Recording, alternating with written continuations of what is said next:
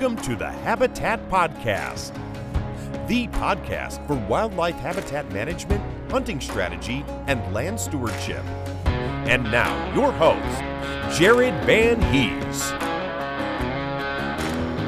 Welcome to the Habitat Podcast. I'm your host, Jared Van Hees, so we're here to become better habitat managers. Guys, we have a great episode for you here today. It is early September, and we have Mr. Bill Friedrich out of northern Michigan from the Singing Hills Deer Camp. So Bill is a friend of mine. I met him on Facebook a few years ago. He's written a few books, one in particular that caught my attention on his 600 plus acres in northern Michigan, the deer camp, the history, pretty much everything that I care about and love with my passion is deer camp. So when he offered to send me a book, I said yes, and that's how we kind of got chatting. So this book I've been reading is at my camp in northern Michigan, and he's written a couple other books too, but he does habitat work and hosts a history of tradition at the Singing Hills camp there in northern Michigan. So awesome episode, guys. I really enjoyed this. It really, hit my strings, and I just had a great time relaxing and talking old stories with Bill here today. So we kind of talked about some habitat work, different food plots, different timber stuff he's done, some unique food plot fencing techniques where they fenced in a food plot, which may or may not have worked. Some nice 8-point buck stories, but just a really cool, traditional, conventional Michigan deer camp type interview type story. Guys, if you're not from Michigan or PA, New York, they have some of this too. And I know a lot of other states have this too. You guys have your own camps. But up here it's dates way back. And I'm sure it does there too. But I only know what I know, which is in my area. And we have a rich tradition here. And I'm very happy to share it with you guys with this cool story. So we also talk about some different, best habitat projects, worst habitat projects. Talk about the camp. We talk about a poaching story where somebody poached a 500-pound plus Michigan black bear on Bill's land, and he tracked him down. Very great episode. So hang in there, guys. Cool episode. Really glad you guys are tuning back into the Habitat Podcast once again. Hopefully your food plots are in. Hopefully you've been getting the rain. I know some folks are still dry. Illinois, West Michigan, some other parts that I've been hearing. We've been blessed enough to get some rain this fall. Thank God.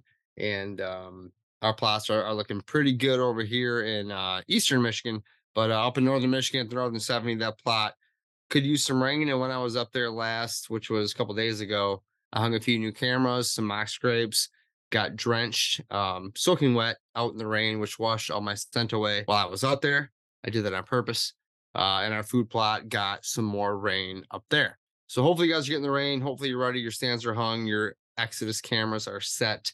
We are ready to go. All right, so let's get into it with Bill. I want to thank everybody who's left us a great review on Habitat Podcast iTunes or Apple Podcast app on your phone. Every iPhone has this app. It's very easy to leave a 5-star review and write something nice. I'm sending more decals out ASAP. I have a bunch more decals in today. And even, as fast as I can get these decals out, you guys are leaving awesome reviews. And I really appreciate that. I think it was Bill reached out to me earlier today about another great review, and sir, your decal will be in the mail extremely soon. So I do appreciate that. Guys, thanks again for coming back to the Habitat Podcast. Let's thank the rest of our partners before we get into this episode. I want to thank Vitalized Seed Company, Exodus Outdoor Gear, Packer Max Cultipackers, Morse Nursery, Acres.com, Downburst Cedars, and United Country Midwest Lifestyle Properties. One more quick thing before we get this rolling. Guys, Doug at Downburst Cedars and I are working together to give him some feedback on his brand new cedar. So there have been hundreds of you that have went and checked out his website and given us some feedback. There's a brand new survey at habitatpodcast.com under the Habitat Journal where you can take a survey, leave feedback on what you think about the Downburst cedar. And we're going to give away a brand new Exodus Outdoor Gear Rival cellular camera. $180 shipping to somebody who fills out the survey and tells us their feedback on what they see when they watch the video of the website and the survey. We're trying to help Doug with his company and get this figured out and really help build this product for Doug and get this off the ground. So Guys, check it out. HabitatPodcast.com, Habitat Journal. There's a link in the show notes below. Take the survey, chance to win a brand new cell cam. All right, now let's get into it with Bill in Northern Michigan. Guys, I want to talk to you about Acres.com. Acres.com is a partner of the show here at Habitat Podcast, and they have an awesome, very useful website for landowners and land enthusiasts out there, or even people in the land market. So it's a great guide for landowners and buyers. There's a free version. All you have to do is sign up at acres.com. It's a research platform that puts you in easy access to listings, sold data, and insights. 10 different layers of insights. Crop history, aerial imagery, floodplain, soil types, vegetation. All these items are on there. So what it helps me do is reveal things that I can't see if I'm not on the property there. Historic land use, potential risks, maybe. Know your regional land market with this program and just evaluate land like you're a professional. I've been using it a lot lately to generate reports on certain parcels I'm interested in purchasing. There's a way you can generate like an 11-page report that shows you everything you need to know about that parcel. So when you go out and walk it, you have sometimes more information than the realtor. There's also a premium membership at acres.com. You can compare listings, sold listings, property owner look up the tax ID, parcel numbers, everything you need to know. And again, with these reports, I love generating these reports from acres.com to help me become a smarter buyer, a better land enthusiast, or even if you're in the market, a land professional. Guys, check out acres.com. Let them know Habitat Podcast sent you. Sign up for free today and start exploring one of the best land use websites that I've worked with. All right, Bill, and it looks like you are up at camp, you said, huh? Yep, been in 3 or 4 days up here, and it's been like 90 degrees out here, so it's not really the ideal weather for a hunting camp, but you got to go when you get a chance. Yeah, I hear you. I'm actually up right now, too. I had to come cut the grass and take care of a few things up here as well, so... Your place looks like a little more decorated. It looks great. Yeah, it's been here a long time, and it's a situation where it was actually built in 1939 by my grandfather, and so generations of the Friedrich family been coming up here for years. That's awesome. Bill, why don't you start off? Give us a little introduction on you and where you're from, your background, and we'll kick this thing off. Sure. Bill Friedrich. I was originally born up here in this area, Rogers City, Michigan, and due to the unfortunate death of my mother when I was very young, I actually ended up growing up in Dearborn with my grandmother and her son, my uncle, and went to school down there. And when I finished school, I went on to get a degree in accounting at Western Michigan and went on and got an MBA at Eastern Michigan. And as far as work, I worked a lot of different places. I've worked everywhere from, I started out summer jobs doing swabbing the deck of Great Lakes freighters, working as a deckhand. From there, I was refereeing kids' baseball games. Once I got my college degree, I worked for United Technologies. I worked in auto racing for a company called McLaren Engines. I went on to work in mortgage banking, finished up my career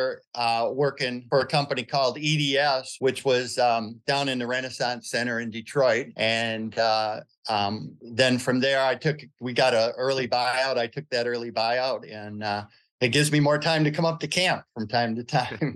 That's awesome. Yeah, I was reading on the back of your book I have here. McLaren Engines. What did you do over there in the race car world? My son is absolutely obsessed with racing and race cars right now. So I have to ask. I was in my 20s at that point, and it was probably the coolest job a 25 or 6-year-old kid could have. I basically ran the front office and took care of all that. But we housed the racing teams. Johnny Rutherford was the Indianapolis car driver at the time, and we also were running BMWs in what was called back then the IMSA series. So the race crews were kind of cool. They all come in from most of the guys in the pits are from England or Australia or New Zealand, and they come here and they stay. And we had the engine building for the McLaren engines there, a lot of dynamometer work where they'd put the engines on these machines, and run them to see if they could break them. And it was a lot of fun. We used to get to go to all the races, and there was a lot of camaraderie amongst a bunch of guys that were all pretty close in age. So I really enjoyed that job. It probably wasn't like something with a huge career in front of it, but as far as a fun job to do something where you got a chance to really see what racing is about, it was great. I was lucky enough to go tour the Indianapolis Motor Speedway last week, so that was my first time seeing that place, and the Brickyard, the whole deal. It was really cool. And they had some BMWs they were testing out while I was there, so I got you guys to see some cars race, which was neat. One of the things I always tell people is I was not a race fan. I'm a sports fan, but not a race fan until I started working there. And anybody will tell you that goes to these races, you just can't appreciate the speed of the cars and how, driving at 200 plus miles an hour, they're about 3 inches off the bump, the car in front of them. It feels so much better when you're at the actual racetrack as opposed to watching it on TV, where you really just don't get that feel. Yeah, that makes sense to me. So growing up in the southeast part of the state, how in the heck did you end up getting a deer camp up in Rogers City area? I know there's a lot of club country up there, and I've hunted in Lewiston, so not quite as close, but beautiful area up there. Yeah, like I said, I was actually born up here and lived up here till I was about 3 years old. And my grandfather ran a lumber company up here. It started out as an old grist mill, and he then got into the lumber business. And my dad ended up working for him. And so he used to acquire land up here during the 30s in the Depression. And a lot of people up here, they didn't have money. So what they would do is they would barter. So part of the land that we have here in our hunting camp was my grandfather bartering for 40 acres in return for enough lumber to build a barn or something like that. And so he would acquire land, and then in the 60s, my dad and his brothers acquired another 120 acres. So it was always been in my family, and that's my earliest memories in life are out here. I've got pictures on the wall here of me catching trout out of the pond here in front when I was 4 or 5 years old. And so I've been coming up here my whole life, and we have 613 acres up here right now. And like I say, we're like literally going on the 4th generation of a family here. And also we have a number of friends that have hunted here for years. Some of them, their fathers hunted with my grandfather, my dad, and their sons are here. And now the sons of their sons are here. So there's quite a history here that really is rich. That's so cool. It's like the quintessential deer camp. I mean, I've been reading your book. I have it right here. I keep it at my camp up here, so it's like perfect spot for it, right on the table here. And just deer camp's the best thing ever to me. So let's hear a little bit more about what you describe as Singing Hills Camp. I know we'll talk about the book too. I want to, that's kind of how we met, and I want to hear about the book and whatnot as well. But let's hear about the camp. You said 613 acres. Was it always that large, or what did it start as prior to some of the bartering? Yeah, we picked up about, like I say, in the 60s, about an extra 140 acres, and that was a situation where my dad and his brothers found out a neighbor had some property for sale, and there's an outfitter that hunts in this area, and he had desperately been trying to get this property, this 140 acres. And my dad and his brothers found out about it and swooped in and picked it up before they could. Wow. And they weren't too happy about that, but it's turned out probably some of the best land on this whole property. But our property is a little bit different than some. We have, out of the 600 acres, we probably have 200 acres of it that is real thick white cedar swamp. And swamp is not unusual at all up here, of course, but to have that much of it. So we have a lot of critters like bears and things like that tend to hang out in there, and we have more than our share.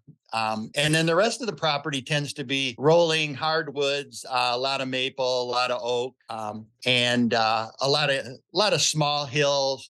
We do a lot of food plotting, which I'm sure we're going to talk about. And ours tend to be smaller in size. We don't have big tracts of open areas to do 5-acre food plots and things like that. But we've had this, like I say, we've had it for so many years that we've just been fortunate enough to be able to continue to to take advantage of the property. And that cabin that you're in right there, I can see in the background. Tell me a little bit about that cabin, and I guess what's the feel for everybody who's listening and cannot see this? How would you describe it? Well, it was built by a hermit. There was a man named Frank Cole who built this. And he was a guy that lived out in the woods and somehow was an acquaintance of my grandfather. And he was known around the area as kind of a master cabin builder. So he took the lead on the cabin. My dad, as a kid, helped out, and his brothers helped out. But it's all natural logs. It's chinking in between. It's hardwood floors. Inside, it's pretty modern. I mean, we have bathroom, shower, an air conditioning unit. We have propane heat.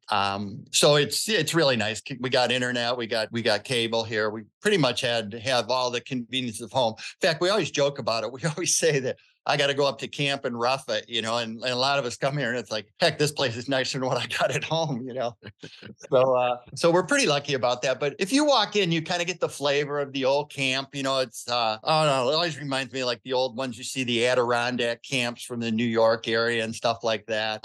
Most of the people that come into our camp really like it because of the fact that it's got that original feel to it, and yet inside it's quite nice. Perfect. And you mentioned going back to the Singing Hills camp, the land itself, 614 acres. Let's talk about some of your food plots, your habitat projects. I mean, this is a habitat podcast after all. We should probably cover some of that.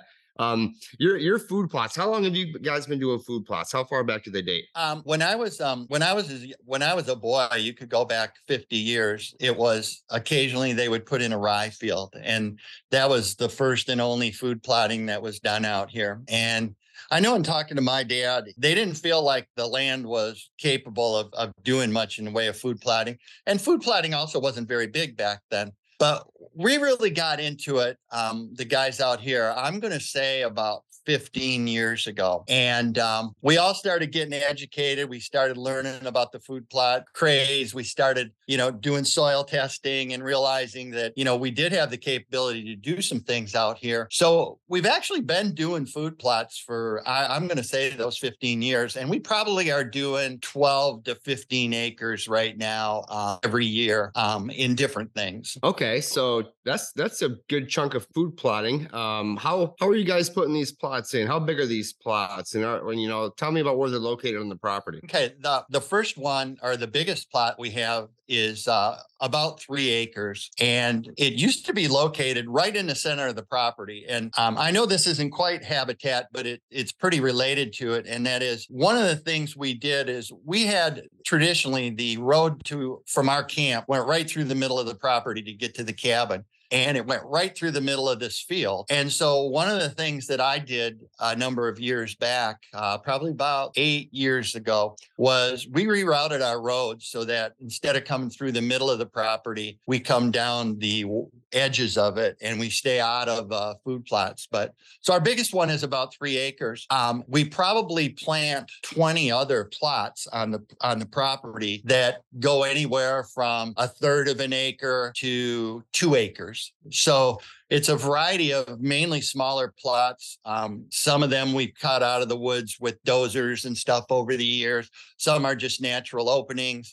Some are travel corridors, long, narrow strips where we usually hunt on the edges of it. And so we have a little bit of a variety, but there's nothing big like a 5 or 10 acre plot on this property. It's too heavily wooded. I mean, I'd even say that 1/3 to up to 2 acres is considered sometimes larger in some of our Michigan hunting, at least. I mean, how on edge our deer are. So, having these big open fields doesn't always behoove us. I like the fact that you're adding a lot of acreage per the 613. You have a lot of land to quote unquote get food plots into. So when you did the cutting out of the woods with the dozers, tell me about that. Where'd you get the dozer? Who operated it? How much work did it take? How long did it take? Because I'm selfishly going to do that out back here pretty soon. So first off, it's interesting where we got it from. We actually got the DNR to pay for it. What it is, up here in the northeast part of the state, in order to combat TB, they've put together some grant programs that you can apply for. And with my background in finance and a lot of that, I've been able to secure these grants pretty effectively for a number of years. So we get grants. One is called the Plan Grant, which is a private land grant that you can get. There's another one up here that they call the HIP grant, which is Habitat Improvement.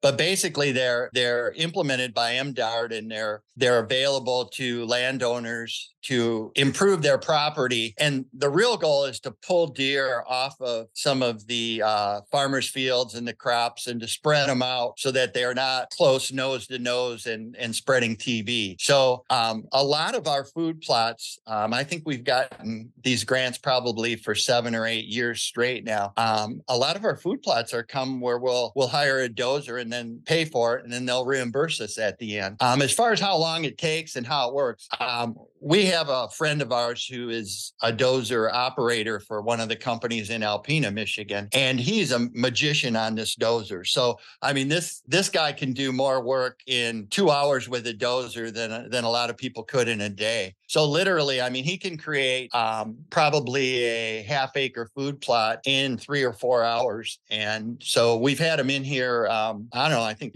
probably 7 or 8 straight years, and done different things with it. So yeah, it's a good way to do it. And especially when you can get somebody to help pay for some of the funding. No kidding. And when that's extremely interesting. And that makes sense. For those who don't know, TB is tuberculosis, and there's a zone up there where it's permanently in Michigan, I guess you will, in the herd up there. I've hunted that area. And even though with all the unlimited doe tags, there's still a bunch of deer. But we'll get to that, I guess. When you're bulldozing these plots out, are you removing all the stumps and everything too? And then after you get those out, are you using a rototiller? Are you dealing with roots everywhere? What's that look like? What we're doing is, unless there's some really, really large trees, we'll get everything. He'll pop the roots out. He'll come at it from the side. He's got a couple of techniques that if you've got a tree, I don't know, I'm going to say under 12 inches, he can push that over no problem. If you've got a great big one and you really want it out, he'll get it out for you. But it becomes kind of a time management thing. If I've got him here for a day, do I want him to spend 1 hour taking, a great big white pine stump out or something like that? So in a lot of cases, we might leave some, like one stump in the middle of the field if we felt like it was not going to hurt us. So it's once he does it, usually what I'll do is I have a John Deere 790 tractor, which is kind of a small utility tractor. It's like a 25 horse, but we have a tiller on the back, and usually I can just go through and till that ground a couple times, and by the time it's ready to go, so it's really not a tremendous amount of work once he clears it, for me to be able to turn it into something. And so then we'll do some soil sampling and try to figure out what the soil looks like. It's pretty consistent up here. We've got sandy loam soil. We have, in some cases where we've planted food plots for years and years, going back to my dad, a lot of it is phosphorus poison, because the guys would throw triple 19 fertilizer on it every year after year. And so pretty much if you take any spot on this land, they're all potassium deficient, so you need a lot of potash, nitrogen, depending on what you're growing or not growing. But we got to be very careful with the phosphorus, because if it's a new plot, we'd be probably fine. But in the old days, they didn't realize that fertilizer wasn't all the same, and they just popped triple 19 everywhere. Yep, I've heard of that before, and that's people still do that, so I know guys who still put out 300 pounds of triple 19 per acre, so. And I'm living proof of what it looks like when for 25 or 30 straight years that's happened. And then you do your first soil sample and they can barely get a reading on it because the phosphorus is so high. Oh man. So what do you guys plant a lot of now? Do you do a lot of brassicas, some clovers? What do you guys plant these days? I would say all of the above. There probably isn't a whole lot that we haven't planted planted out here, but we've certainly learned some lessons on what to plant where and what'll work and what won't work. We do plant brassicas. We tend to try to keep the brassicas in the lower areas because so much of our soil is kind of fairly dry and fairly sandy, and the brassicas just don't do well in that. So we got brassica fields usually along the edges of the swamp and along the areas where they don't get quite as much sun, and they seem to do a lot better. It's actually better soils down there too. When we get up into the fields that tend to be farther away from the low areas of the property, we tend to stick to grain mixes of various types. It might be something with rye, triticale, winter wheat, beans. So mixes like that. I was kind of looking at just before this at the vitalized seed mixes, and it's really cool mixes that they offer. Yeah, and we're using things like that. But we planted corn. We've got soybeans. We've had some really great years with them, and we've had some failures with them. This year was kind of a failure with our soybeans because we screwed up and didn't protect them well enough. But pretty much everything. We have clover in here. We have everything from Whitetail Institute's clover. We have Alice white clover. We have berseem. We have, you name it. We probably have it somewhere along the edges of the property. So real quick before I get off the food plots, how many deer per square mile do you think you guys have where you're at? Any idea? It's funny. I've talked to the DNR wildlife biologist, and I don't think there's anything harder to try to get out of those folks than that. And of course, I understand it partially because it's varies so much. I mean, we're in Presque Isle County, and generally speaking, because of the liberal doe tags and that, it doesn't have an extraordinarily high count of deer. We're not in an ag area, so we don't have a lot of ag around us. But we'll take surveys different years. Like we've done things where we've put game cameras out for a certain period of time. And we've also done things where we've taken all of our hunters, and opening day of rifle season, everybody counts the deer they see at 5 o'clock. And so we've done all kinds of crazy stuff to try to get that number. But I don't know, if you were to ask me, I would guess we have, I don't know, we probably have 100 deer on this property at any point in time. And so if we got 600 acres, that gives you a sense, Yeah. Yeah, no, appreciate that. That's a cool idea. Have everybody count at the same time when you're out in the woods. That's interesting. So with all these deer and all your food plots, would you say that food plots are some of your best habitat projects, or do you have any that are better over the years? There's certainly some of our best because, if you think about deer and they want cover and they want food. In our case, food is the number one thing here. We have a ton of cover, and no deer has this problem in this area finding a place to bed down or even a sanctuary where they'd be safe.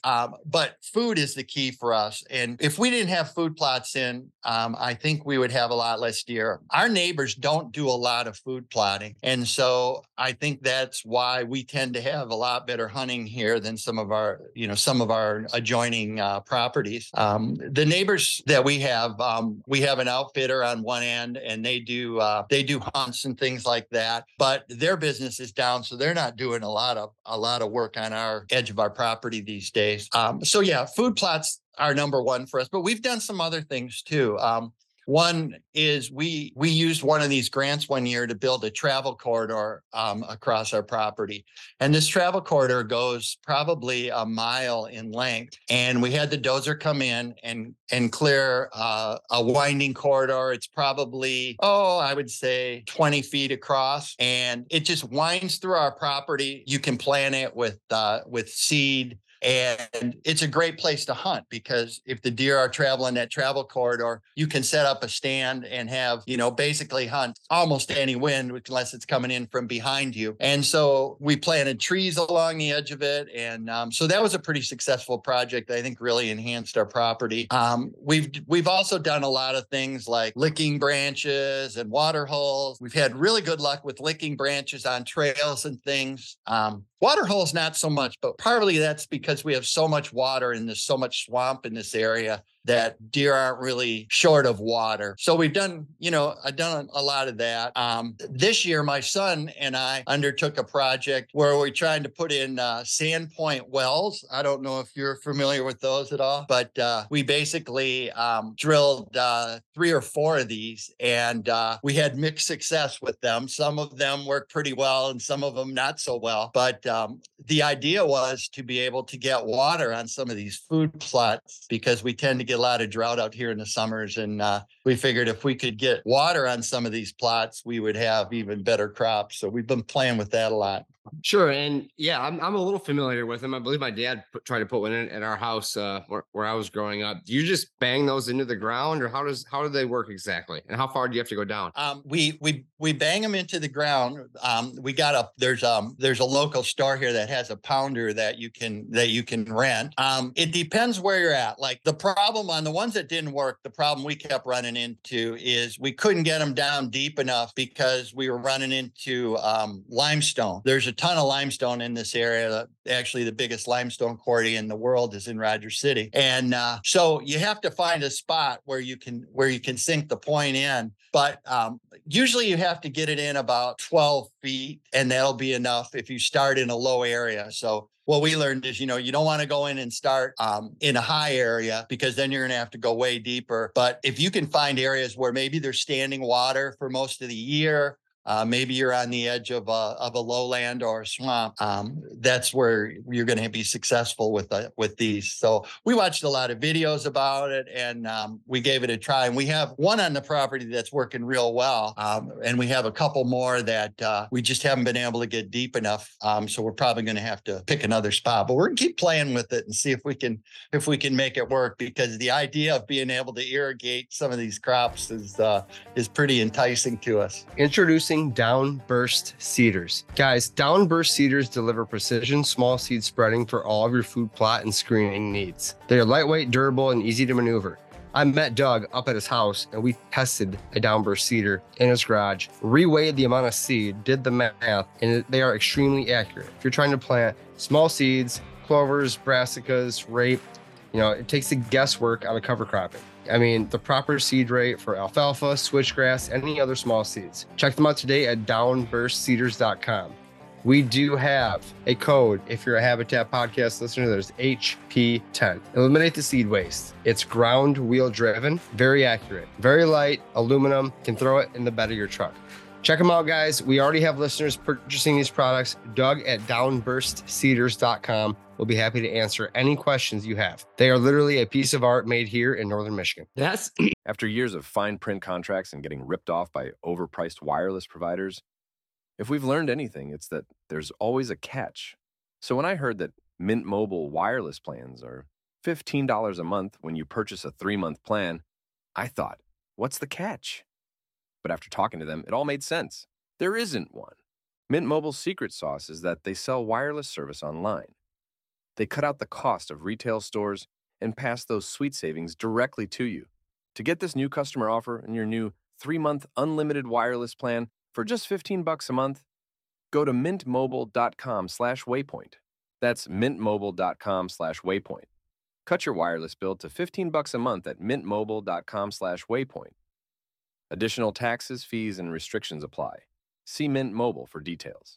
Eating better is easy with Factor's delicious, ready-to-eat meals. Every fresh, never-frozen meal is chef-crafted, dietitian-approved, and ready to go in just 2 minutes, including Calorie Smart, Protein Plus, which is the one I like, and Keto. Get started today and get after your goals. Discover a wide variety of easy options for the entire day, like breakfast, midday bites, and more. No prep, no mess meals. Factor meals are ready to heat and eat, so there's no prepping, cooking, or cleanup needed. Sign up and save. We've done the math. Factor is less expensive than takeout, and every meal is dietitian approved to be nutritious and delicious. Head to factormeals.com/waypointpod50 and use the code waypointpod50 to get 50% off. That's waypointpod50 at factormeals.com/waypointpod50 to get 50% off. That's super interesting. I don't think we've talked about that much on the podcast before, 240 episodes in. Once you get the well in. You hadn't heard of. Yeah, I mean, once you get the well in, what's next? Is there a pump on it? Do you have an irrigation system? What's that look like? Yeah, we bought a pump basically at Harbor Freight.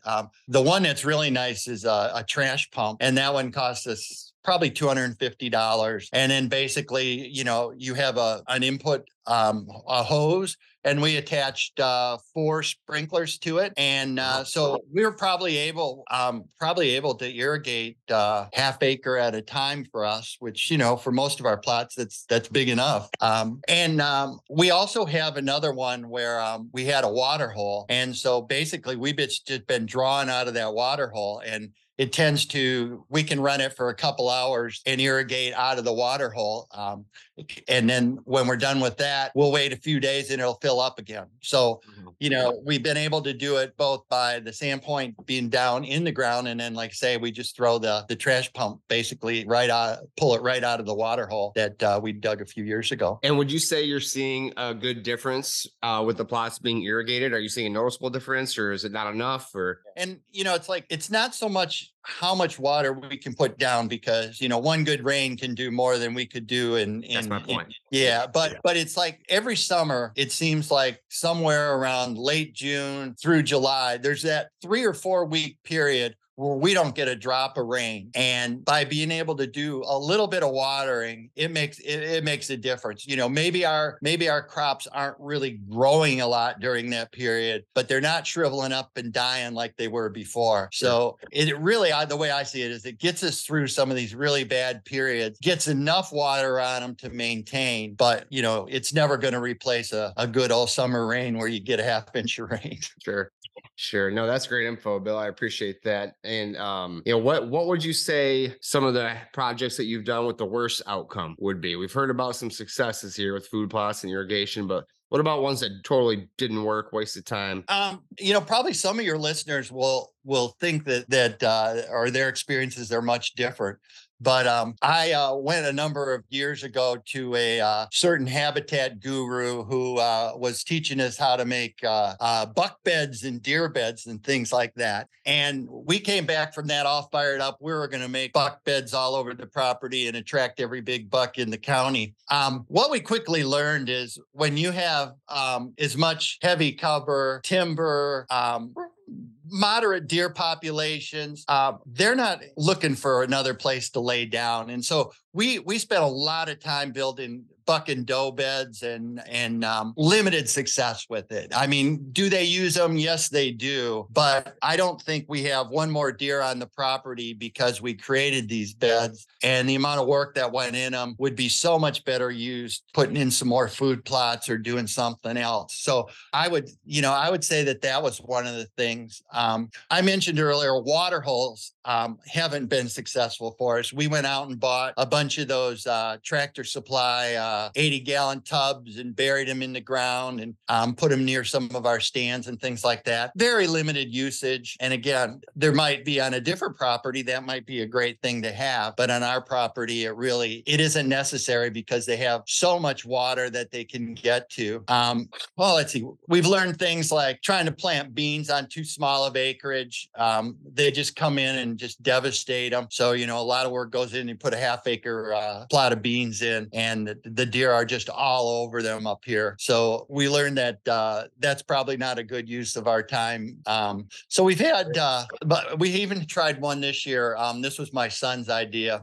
He planted a relatively small plot of beans, and then he had a bunch of surveyor's tape. So he took and basically strung surveyor's tape around the beans. But he didn't just string it around the outside of the beans. He basically made a maze in the middle with tape going everywhere. He put stakes in. He had it so that you couldn't even walk through that stuff. And his attempt was to see can I keep deer out of these beans just making this look so stupid that they'll probably want to avoid it. And it was working great. I mean, the beans were growing like crazy, and the deer were staying out of them. We had other parts of the field that they were able to browse on. And just 2 weeks ago, I was talking to him about how great this has worked, and I was surprised. And we came up here this time, and the deer have been in there, and they've just devastated the beans. They knocked the tape down. It was basically just once they wanted to get in there bad enough, and they realized that there was better beans in there than there was in the rest of that field. So we put that one down as a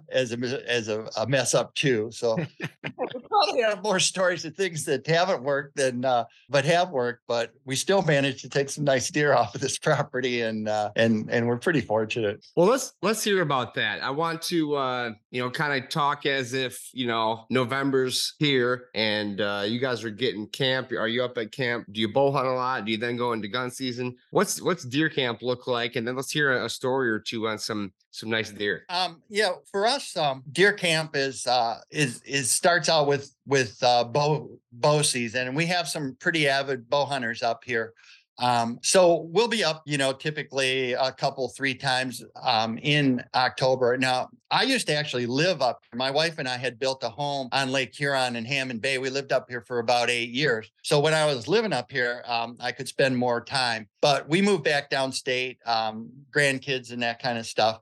So typically my son and I will be up here, and there's other people out here that are pretty avid bow hunters, and we do quite well actually with bow hunting out here. It's because I think we have better habitat than the neighbors. And that's what I've always said. I even mentioned it in one of my books about, I don't have to compete with guys in ag land in southern Michigan who can grow crops way better than we ever can up here. I just have to compete with people in this area. And so we almost always have more crops, better food. So bow hunting is really pretty good here. I usually am pretty successful. I got an 8-point buck last year bow hunting, which is pretty good for us up here. That's what we hunt. We don't hunt anything less than 8 points, and we try to shoot a lot of does if we can, because we're trying to get our ratios improved all the time. Now, gun hunting is a little bit different. I have relatives that are involved in this camp that come in from out of state, and it's just a fun time. And we'll fill the camp with guys. Over the years, we've had as few as 4 and actually 2. On the COVID year, we basically shut the camp down, and my son and I were the only 2 here. But other than that, we'll usually have 9 to 12 people here. Lately, we've had about 9 or 10 the last 7 or 8 years. And it's just a fun time. I mean, everybody knows how much they enjoy opening day, and everybody's upbeat, and camps are visiting each other, and it's just a lot of fun. But like I say, we'll harvest. A good year for us up here is probably half the guys get an 8-pointer. That's a good deer for us. Yeah, that's awesome. Buck is a nice buck up here. 130 is kind of the top of the line on our property. Okay, let's hear the story about your bow hunting buck last year, your 8-point. It was probably a pretty easy story to tell, but it essentially was, we had a stand that it was a ladder stand that my son had set up, and I told him it was one of the worst places on the property to put a stand. And he and his wife Kelly hunted. It was a 2-person. They hunted it the first year, and he missed a nice buck in it. And so we had to tease him about practicing his shooting. And then he went out last year and he missed another buck there. So I bought him a new bow sight for Christmas, and a new spot hog sight. And so hopefully he's practicing. In fact, he was up here just a couple days ago, and he was definitely out shooting me. So I'm pretty sure he's fixed that. But so anyway, he was done hunting it, and I snuck in there for the morning and managed to get an 8-point. And turned out that I hit him a little bit back, and the deer went quite a ways. And one of my buddies was up here, who's really an excellent hunter, and he and I were trying to find any sign of blood to be able to track this deer, and there just wasn't a lot. And we're walking through a bedding area, just basically looking for anything. I knew I knew I'd hit the deer, but why aren't we seeing blood? And he finds some tracks going across one of our road that looked like an animal was moving quickly. And he goes, "Oh, I think I got the track here." And I'm laughing at him. I go, "How many deer do you think we kicked out of that bedding area just walking in there?" I said, "We still don't have any blood." And he's like, "Well, I'm going to follow it anyway." So he follows that track, and damned if he didn't start to find blood. All in all, the deer probably went no more than 100 yards, but it was a twisty, turny, through the thickest stuff you can imagine, type of a trail. And so, that was a nice morning. It was beautiful fall morning, and we were able to recover that one. And what type of area was this stand in? And what time in October was this hunt? It was second week, and this was on one of these little small, probably a third of an acre food plots that we had up here, and it's right along the edge of that travel corridor that I was talking about, where the winds basically a mile through our property. And early morning, like a lot of them, he comes in not quite downwind, kind of quartering in. And that's one of the things that I've certainly learned, and a lot of other bow hunters do, is used to set up so that you always had the perfect wind. But when you have the perfect wind, the deer are likely coming in from behind you. So if you have a crosswind, or you're able to set up your stand so that they can't get behind you, you're in much better shape. But he came in crosswind, must have been really close to getting me, but he didn't. And he came in. It wasn't real light yet, and I was watching him for a while, and I was having trouble deciding. I knew he was a buck, and I knew he was a decent buck. But again, we have an 8-point rule here, so I didn't want to shoot something that, maybe it was just a nice 6 or something like that. So, but he was a good 8 for us. We've been chasing a deer for 3 years. That's a 13-point up here. And we've had many, many encounters. No one's ever got a shot at him. And, but we named him HFB, which was the holy fuck buck, because that was the reaction of the people when they first saw him on our game cameras. And, but I've had situations where I'm sitting in one stand. We have a camera on another stand. He's out there in daylight hours, standing 20 feet from the stand. We've probably had encounters 7 or 8 times like that, but he's still out there somewhere, and maybe this will be the year. Oh man, that's hilarious. I know there's some big deer up in your area that they can get pretty big. I guess they can get pretty big anywhere, but at the same time, you guys have so much cover up there, and just they have the area to get away and hide. Yeah, we do. We don't have, we don't grow the deer that they get in southern Michigan. Obviously there isn't the amount of food, and the winters are a lot tougher up here. But we do have a lot of activity. We have a lot of bucks. Since we went to that 8-point rule, we have a lot more mature bucks on the property, and so that's worked out pretty good.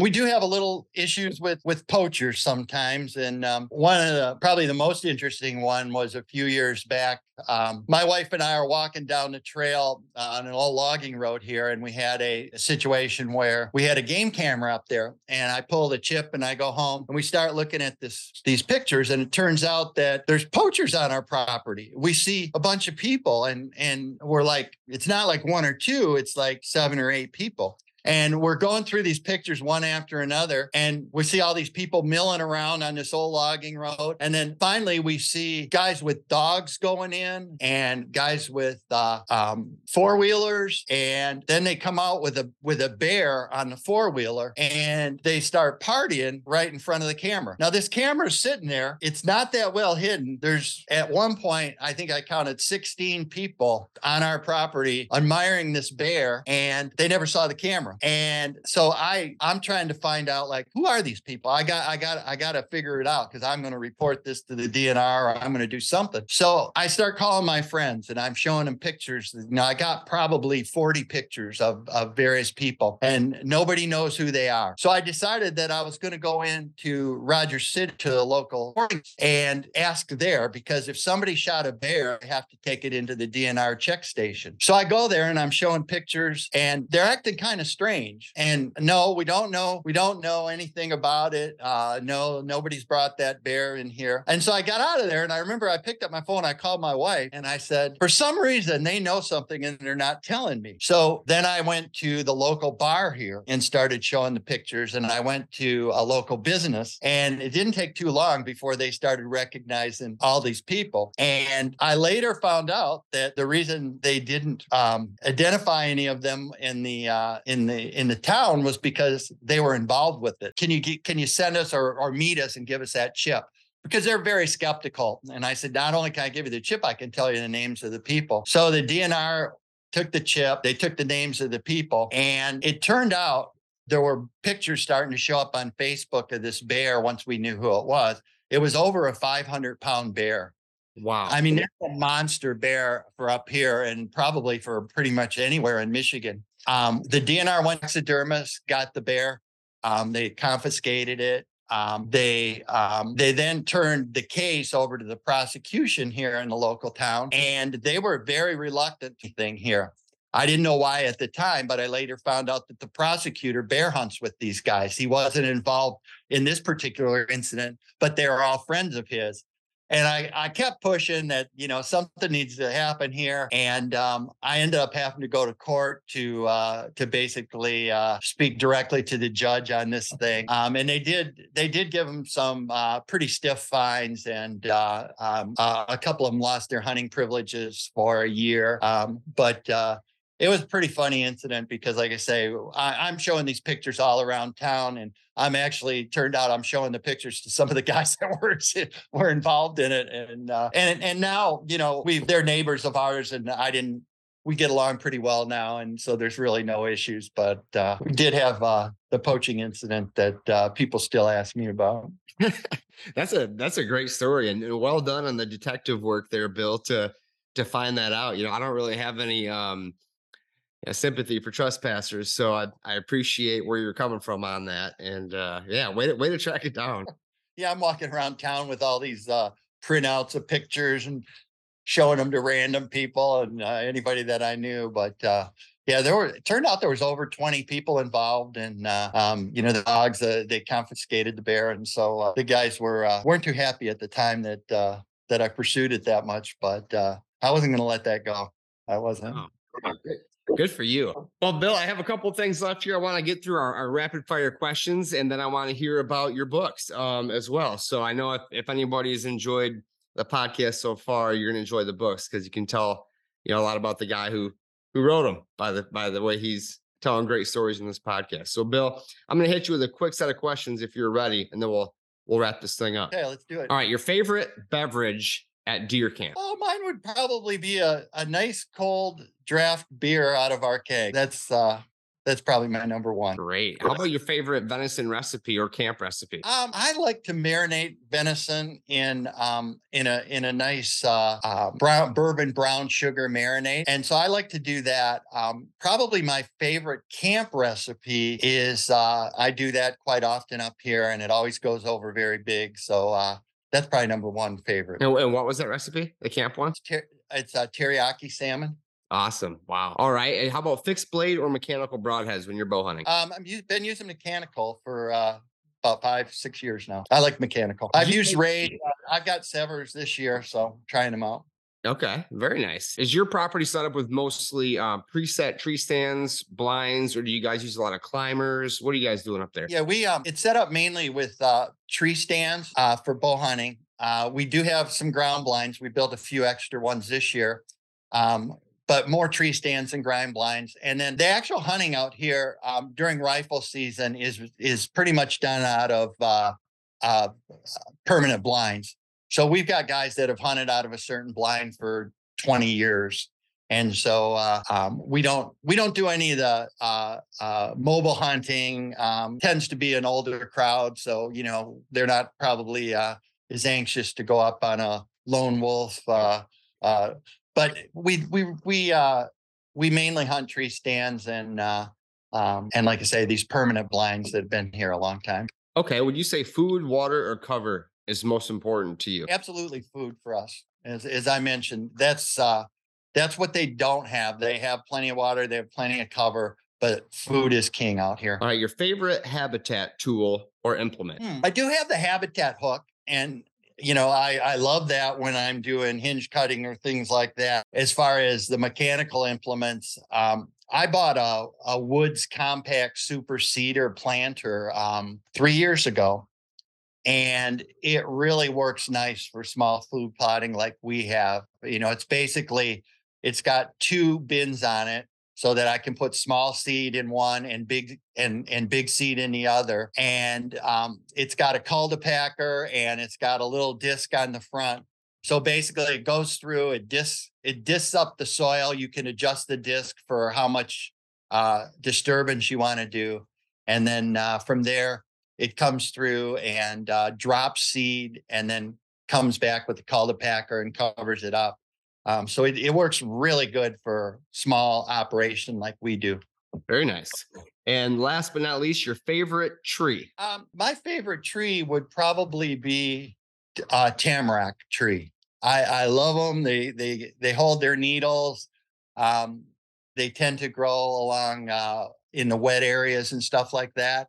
So I'm gonna vote for tamarack. Awesome, Bill. Well, that was it. You passed to the rapid fire question segment, so thanks for that. I truly enjoyed this conversation here today. I do too, and like I say, I enjoy your podcast. I think I told you before, but I started listening when Jake Ellinger was on, and I think the very first one. And I've been to Jake's place, and to have it. What I like about it is the fact that I enjoy, hearing stories of guys going out and how they harvested a big buck.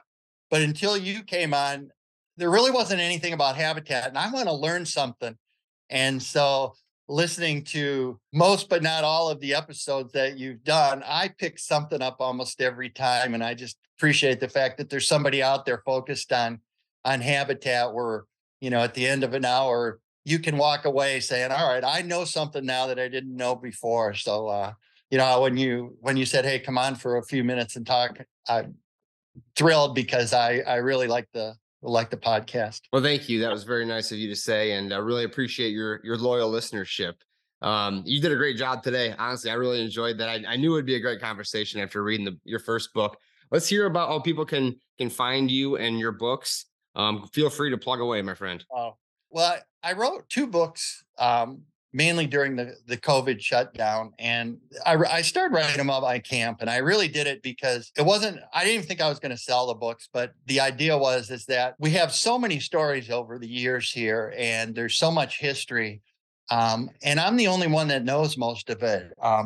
My cousins are out of state, and they really haven't been able to spend the amount of time that I have out here. And so there's all these rich stories from my grandfather's days, my dad's days, and I wanted to get them down on paper just so they wouldn't be lost. So I wrote the first book, and people seemed to really enjoy the book. It got great reviews. And can you write a second one? So I wrote a second one about our camp, and I learned a few things, and I really started enjoying this stuff. And so I started writing fiction, and I like to keep it tied to the hunting camp. So the book that I have that is just coming out now, it's a fiction book. It's a mystery, but the setting is a hunting camp.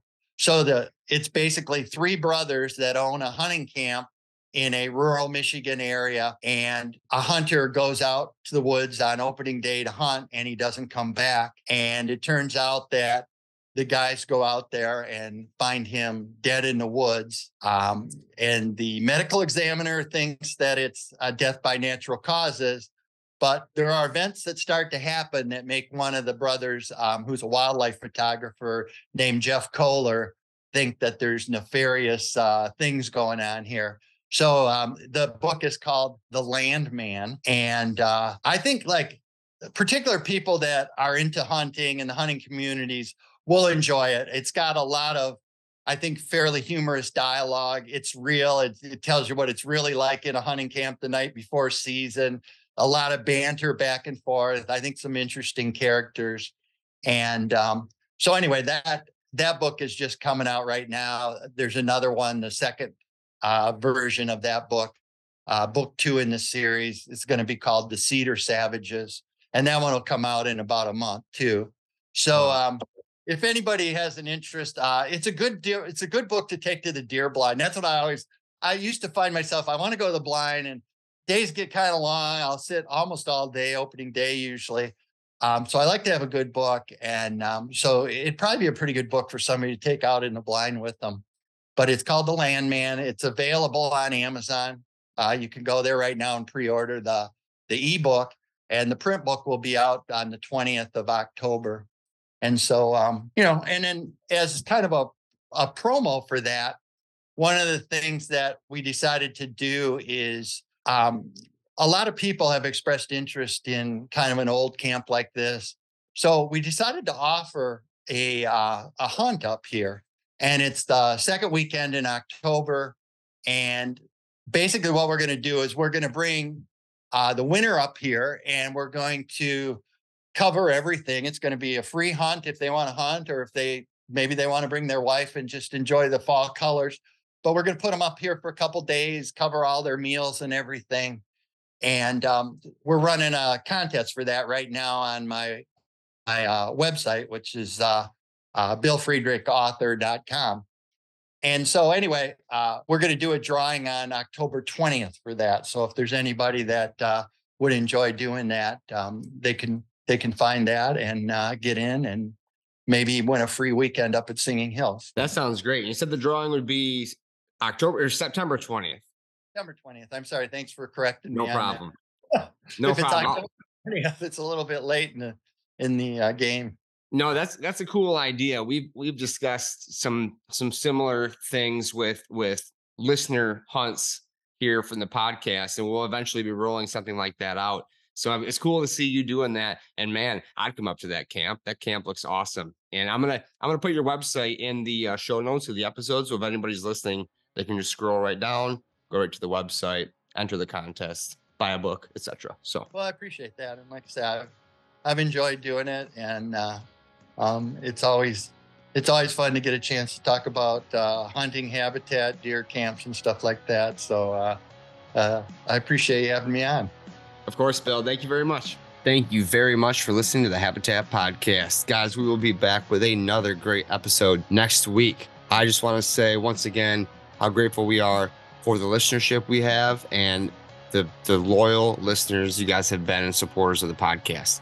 For those of you who want to support further, we have free decals being sent out to those who leave us great reviews. Scroll down, hit the link to leave a great review, and then email me info@habitatpodcast.com. I'll get you a free 5-inch decal in the mail right away. Guys, I want to thank our sponsors, Vitalized Seed Company at vitalizedseed.com, Exodus Outdoor Gear, Packer Max Cultipackers, Morse Nursery, Acres.com, Downburst Cedars, First Light, United Country Midwest Lifestyle Properties. Thank you so much, guys, for tuning in once again. Get back with us soon. We're going to have another great episode for you as we become better habitat managers.